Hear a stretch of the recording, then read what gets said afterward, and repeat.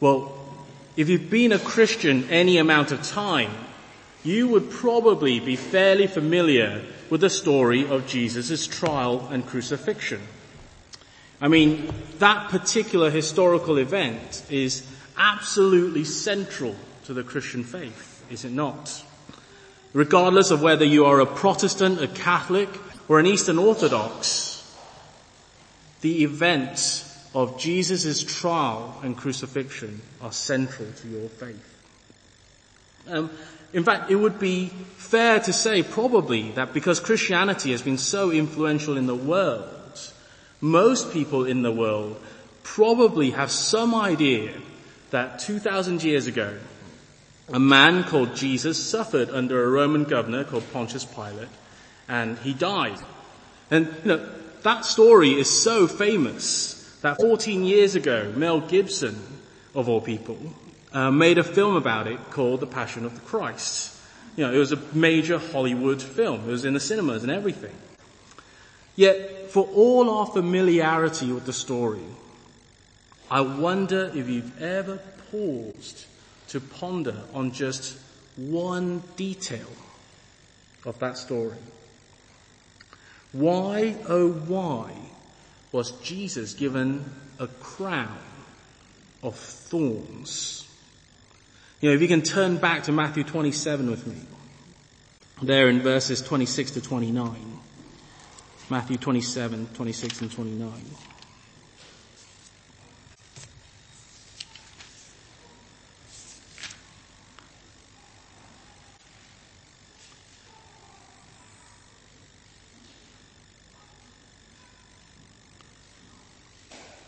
Then he released for them Barabbas, and having scourged Jesus, delivered him to be crucified. Then the soldier of the governor took Jesus into the governor's headquarters, and they gathered the whole battalion before him.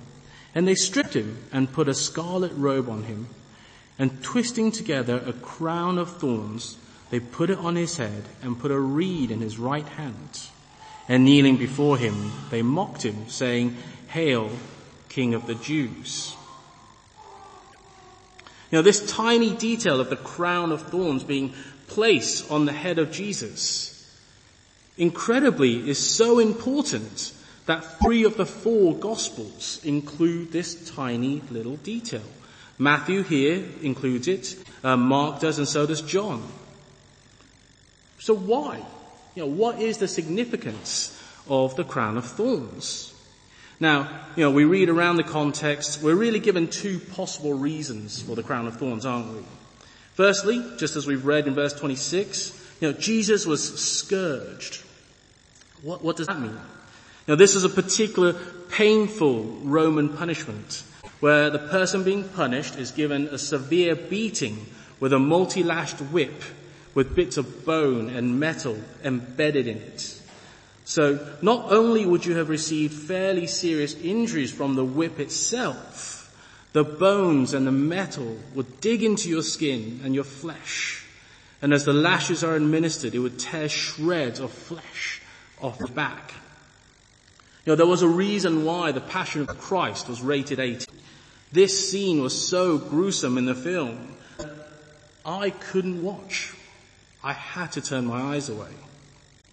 Now, if we've got this scourging in mind as we approach the verse about the crown of thorns, our immediate thought would be that it's simply yet another way for the Roman soldier to inflict more pain on Jesus. Now, that's possible. There's no reason to deny it. But it seems to me that if you've just had your body shredded by scourging, a few thorns on your forehead hardly seems like a big deal. And also, if you're a Roman soldier out to torture somebody, surely the idea would be that you're ramping up the pain rather than ramping down. I think what is more likely is that it was a way for which the Roman soldiers to mock and humiliate Jesus further. In the trial before Pilate, Jesus was accused of claiming to be the King of the Jews. We read that earlier. And so giving Jesus a crown of thorns, a scepter of reeds, and putting a scarlet robe on him and kneeling before him is simply a sarcastic mocking of Jesus, is it not? Well, there we go. Mystery solved. We can just go home now, can't we? I'm hungry. I'm sure everybody else is hungry. We can just go home and have lunch. Except that there is just one more thing. That's a real Columbo moment there, isn't there? Just one more thing. I said earlier that 3 of the 4 gospel writers included this seemingly tiny detail, which means that one of them didn't. Luke didn't see fit to include the crown of thorns. In the Gospel of Luke, he simply says that he was mocked. Jesus was mocked, and says nothing whatsoever about the crown of thorns. So clearly it's not a necessary detail to include for the mockery. So why then, we ask again, are we told about this crown of thorns?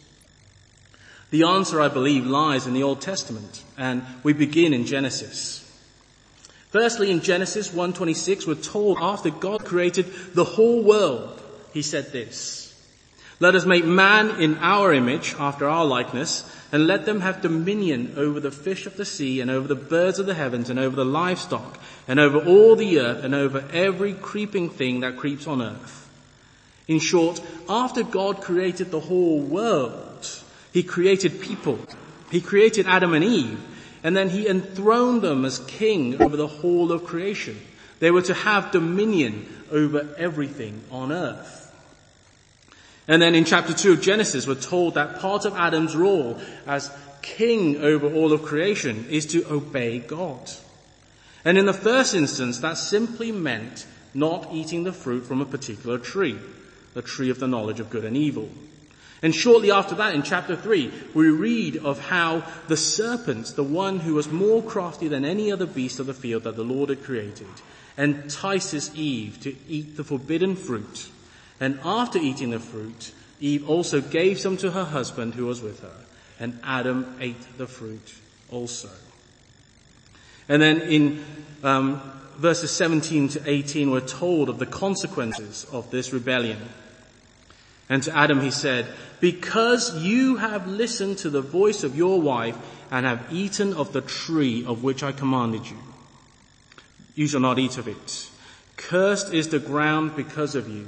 In pain you shall eat of it all the days of your life." And this is the important bit.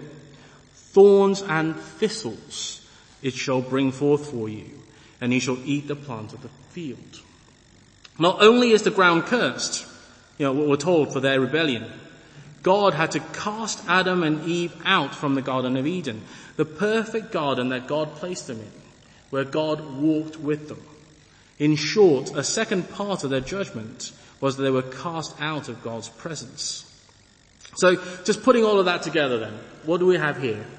We have the king of the world, Adam, who didn't obey God's word because he ate the fruit. Instead, he obeyed someone else, his wife, and the serpent. As a result, judgment comes through him to all the earth, signified by the thorns and thistles growing in the ground. And people are cast out of God's presence as part of that judgment. Now, we turn to Isaiah 7, 11 to 25, which we read earlier. Now, if you've been tracking with me so far, and as you think back to when we read this passage earlier, perhaps 3 verses would have stood out particularly for you. Verses 23 to 25. If you can all turn with me again to Isaiah 7. 23 to 25.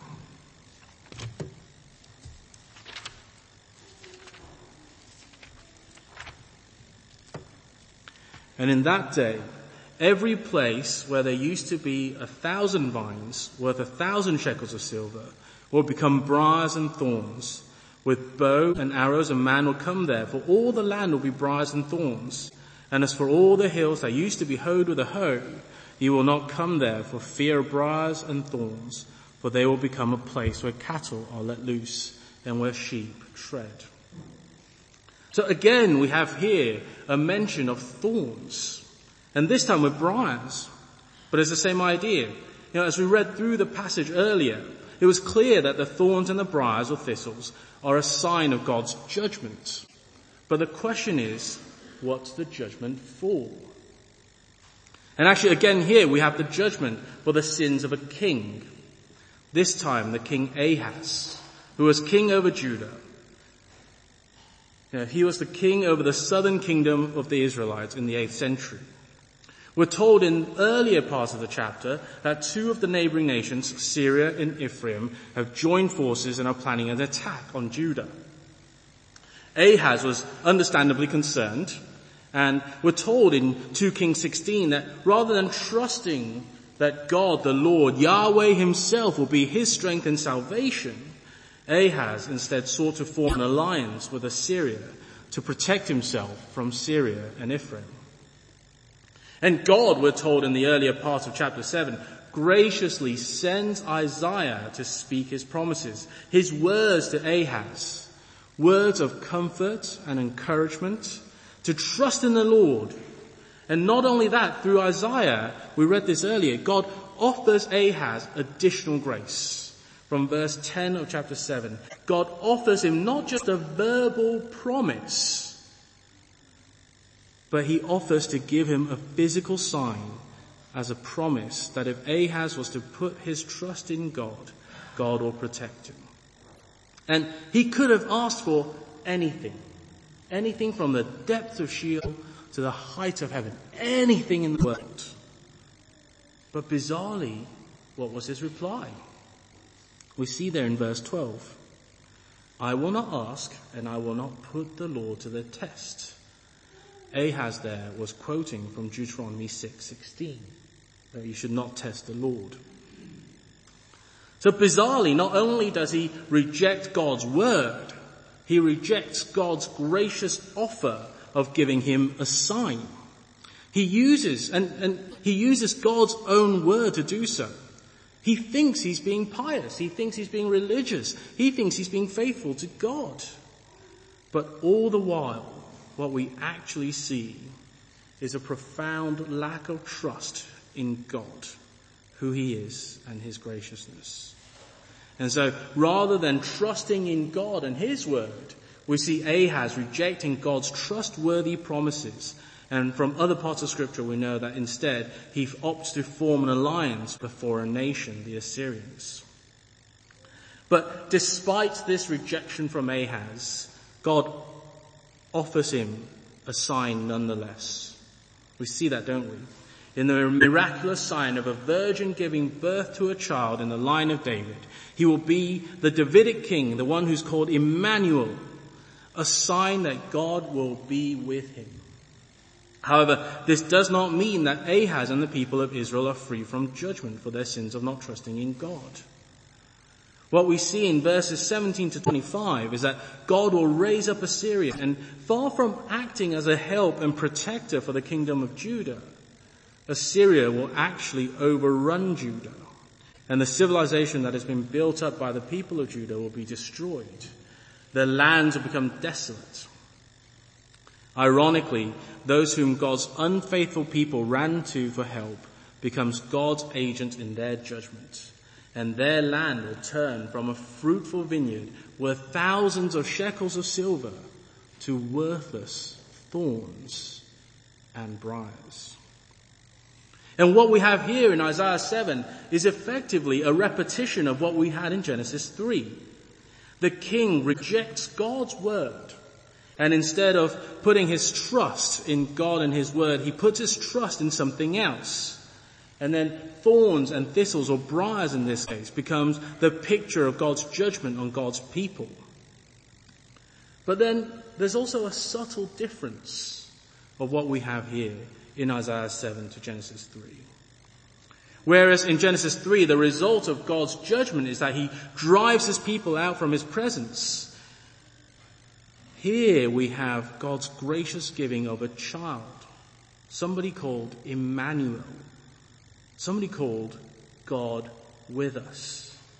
And so here, rather than driving his people out from his presence, he promises to be with his people, even in the time of their judgment. Is that not extraordinary grace? Now, we've seen in the Old Testament that thorns and thistles or briars are a sign of God's judgment on God's people. and the kings who refuse to put trust in God's word, but trust in something else.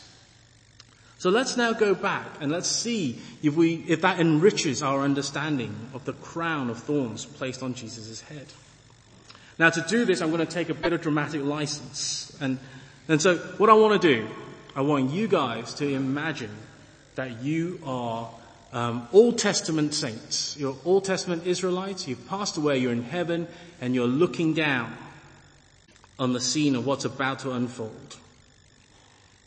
Now, if it helps you, imagine that you're Isaiah. So imagine you're Isaiah. You spent your entire life in ministry preaching the word of God. However, God's people don't listen. Just like Ahaz, their response to God's word is stubborn, unrepentant hard-heartedness. You die heartbroken by the plight of God's people. And you look on from heaven and you see God's people remain hard-hearted and unrepentant throughout history. There are a few glimpses of hope, possible improvements, but each time your hope is dashed. Israel descends from this mighty kingdom that was established by David and Solomon to a mere pawn in the hands of the mighty empires that arose over the next 700 years. The Assyrians, the Babylonians, the Greeks and the Romans. Things are so dire in the land of Israel that God hasn't spoken directly to the Israelites for 300 years. And there in heaven, you hear a rumbling amongst the rank of the angels, a murmuring amongst the other faithful people who are with you in heaven. You hear that God is finally going to break his silence. He's finally going to reveal himself again. And this time, he's not just going to speak his word to his people. No, this time, his word will go to his people embodied. This time, his word will become flesh and live amongst his people. And you look on with interest. You see God working miraculously in the life of a virgin, a young woman called Mary. She conceives a child who is called Emmanuel, God with us. You see God's angel going to her and her soon-to-be husband Joseph and telling them that this is all to fulfill the prophecies in Isaiah, just as we've read. Now imagine you're at this point. You're practically giddy with glee, knowing that this child is the Davidic king who is going to come and fulfill all the prophecies you've given. And he is the one who is God's sign that he will be with his people and that he will be their strength and their salvation. And Zion, the glorious Jerusalem, will finally be restored. Jerusalem will regain its previous glory back to the Davidic and Solomon days. And God's rule over the whole world will finally be established. And for the next 30 years, you look on as the child grows in stature, knowledge, and wisdom. Until one day he finally begins his public ministry. He goes around the whole of Israel, preaching, teaching, healing people, casting out demons. In fact, he shows himself to be so powerful that he's able to calm a storm with just a word. You see him gathering disciples. He's becoming better known. He is gaining popularity. He's so popular that 5,000 people gather to hear him preach. And not only that, you see him able to feed those 5,000 people until they're full. Overabundance in provision for them. You have the beginning of an army amongst the Israelites.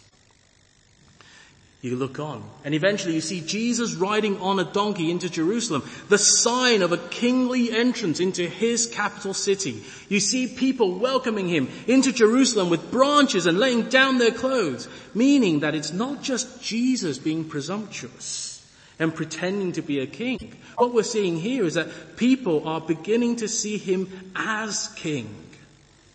Surely this is the time that Jesus will raise up an army from God's people and overthrow the Roman oppressors. Yet this never happens. Instead, you see Jesus betrayed by one of his disciples. You see Jesus arrested and put on trial, first before the Jewish religious council and then the Roman governor. And yet no one is able to find him guilty of any crime. You let out a sigh of relief, thinking that they'll have to let him go and he'll be free to fight another day. But that's not what happens. You see God's people hard-heartedly condemning an innocent man to death. In fact, they would rather free a criminal than free Jesus. They would rather free Barabbas than free Jesus. You again begin to despair of God's people. But this despair doesn't last too long, as you remember that Jesus is God's Son. If he wanted to, he can call down a legion of angels and destroy the Roman Empire and all the unfaithful people that ask for his execution. In fact, you become increasingly sure that that's exactly what's going to happen. But this never comes. Instead, you see Jesus dragged out before the Roman soldiers. And then you see one of them holding a multi-lashed whip with bits of bones and metal embedded in it. You see them strip Jesus down to the waist, and you start thinking, surely if he is going to call down a legion of angels, this would be the time. This would be the time to do that. And yet the call never comes. You watch as the whip tears stripes of flesh out of his body. The scene is so gruesome, you have to turn your eyes away. But suddenly, you remember what the prophecy said. By his stripes will be healed. And finally, you understand what that meant. And just whilst you're marveling at your newfound understanding of those words, you realize that the beating has stopped. The soldiers have taken him back into the governor's headquarters, and an entire battalion of soldiers now stand before him. And you think to yourself, what can they possibly be planning now? How can anything be worse than what you've just witnessed? You see the soldiers strip Jesus naked again and put a robe on him. You see them twist together a crown of thorns and put it on his head. You see them put a reed in his right hand as his kingly scepter, and you see them mock him, bowing down to him, calling him the King of the Jews. And all you can do is shout out in heaven, do you not see? Do you not understand? He is the King of the Jews. This is ridiculous. What is this mockery? He's not just the King of the Jews. He's the King of the whole world. How can you be doing this to him? And then you pause and you realize what you just witnessed. You have just witnessed the coronation of Emmanuel. You have just watched Jesus become king. You have watched Jesus his entire life. You know that he is the faithful king that never did anything wrong. He never trusted in anything else other than God's words.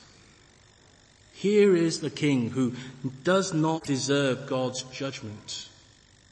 Thorns and thistles and briars shouldn't be anywhere near this king. And yet what do we see here? We see the thorns placed upon his head. Do you know what you've just witnessed? Whereas King Adam's lack of trust led to God's presence departing from God's people. And though the faithlessness of King Ahaz would have deserved the same, but instead we see God's gracious presence with his people even through their judgment. Here we have the full fruition of God's grace. Not only is he present with his people in judgment, he takes their judgment upon himself. But not only that, it's not just that he takes the judgment upon himself. Notice where and how he takes that on. He takes on judgment as a crown. In other words, our judgment has become his glory. Our judgment has become his glory. And that is the true meaning of the crown of thorns that is placed upon Jesus. Although, humanly speaking, the soldiers meant it as a way of humiliating and shaming Jesus, from God's perspective, it becomes a way of glorifying his own Son. God works in these strange ways that we simply cannot comprehend. But that's amazing, isn't it? That he does this. So as we finish, there's just a few things that we really do need to think about. I wonder, as we went through these three figures, Adam, Ahaz, and Jesus, who did you most identify with? Who do you think you follow? Effectively, who is your king today? Are you like Adam? Do you trust in anything else but God's word? Do you have a total disregard for God's grace to you? In which case, what the Bible tells us is that you would be the bearer of God's judgment. And that judgment will be so severe that one day it would mean that you were cast out from God's presence.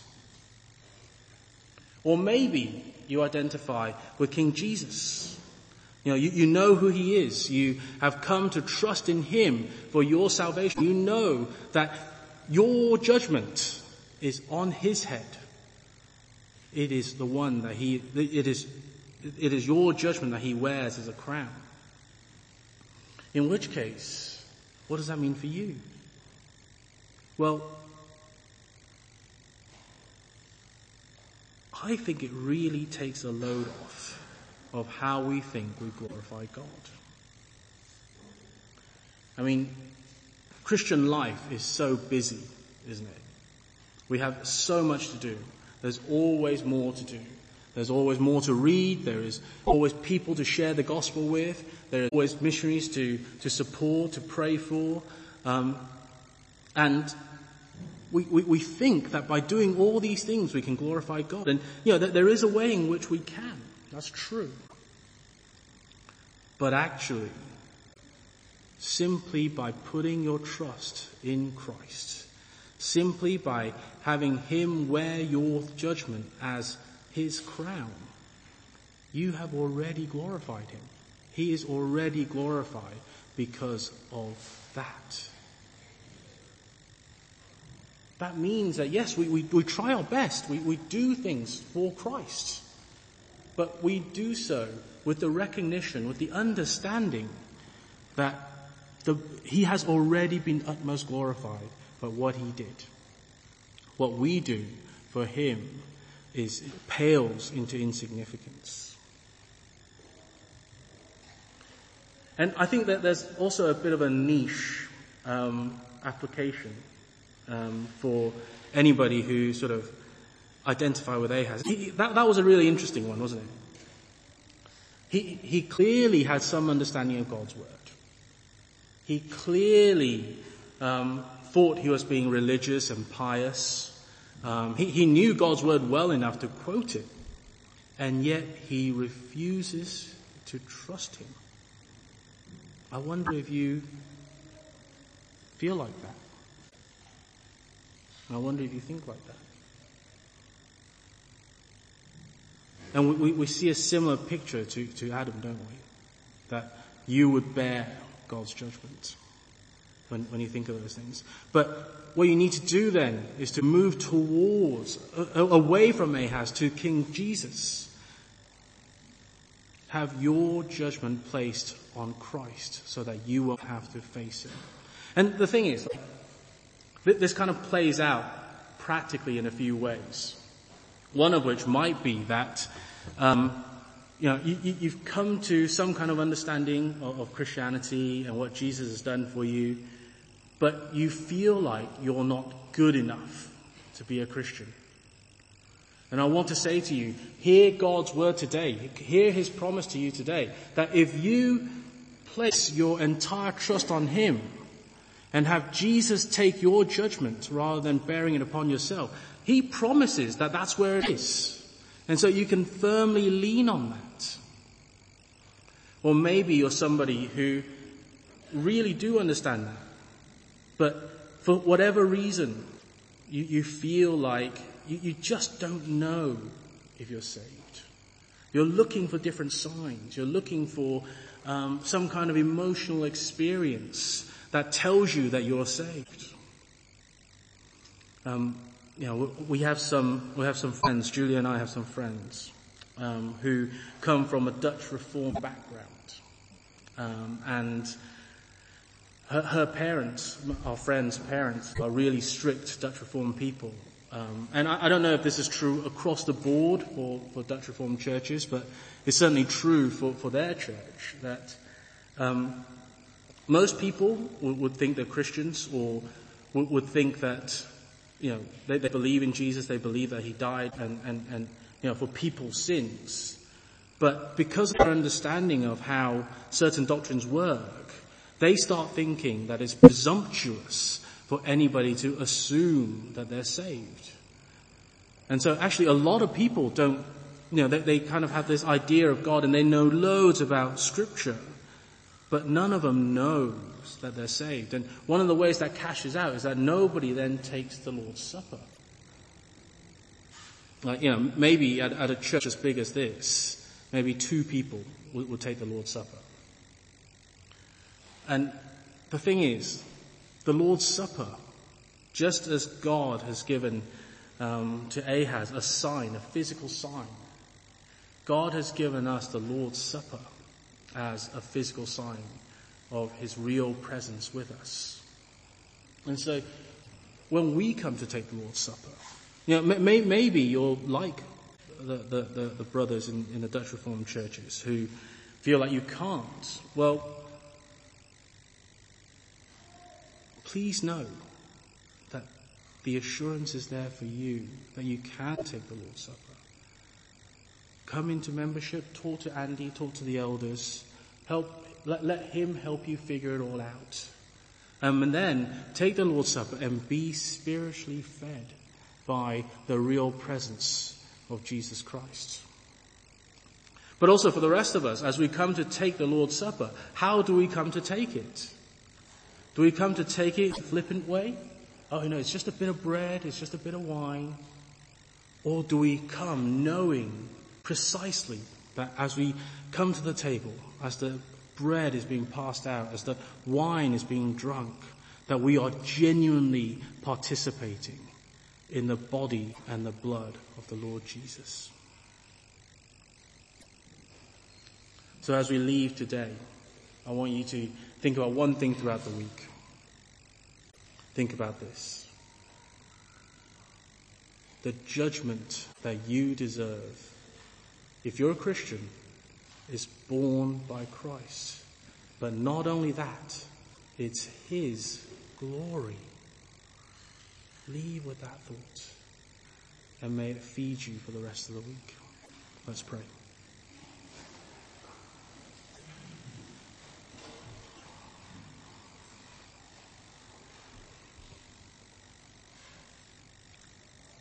Lord God, we thank you for this beautiful picture of the glorified Christ who is at the same time humiliated. It's impossible for us to understand all your ways, Lord. And yet we marvel at your strange work. We marvel at the fact that you do things so unexpectedly and in times of what looks like absolute defeat. It is in fact your glory. Lord God, we pray that we would always have this in mind and that you would help us to seek your will even when things are hard. And we pray these things in Jesus' name. Amen.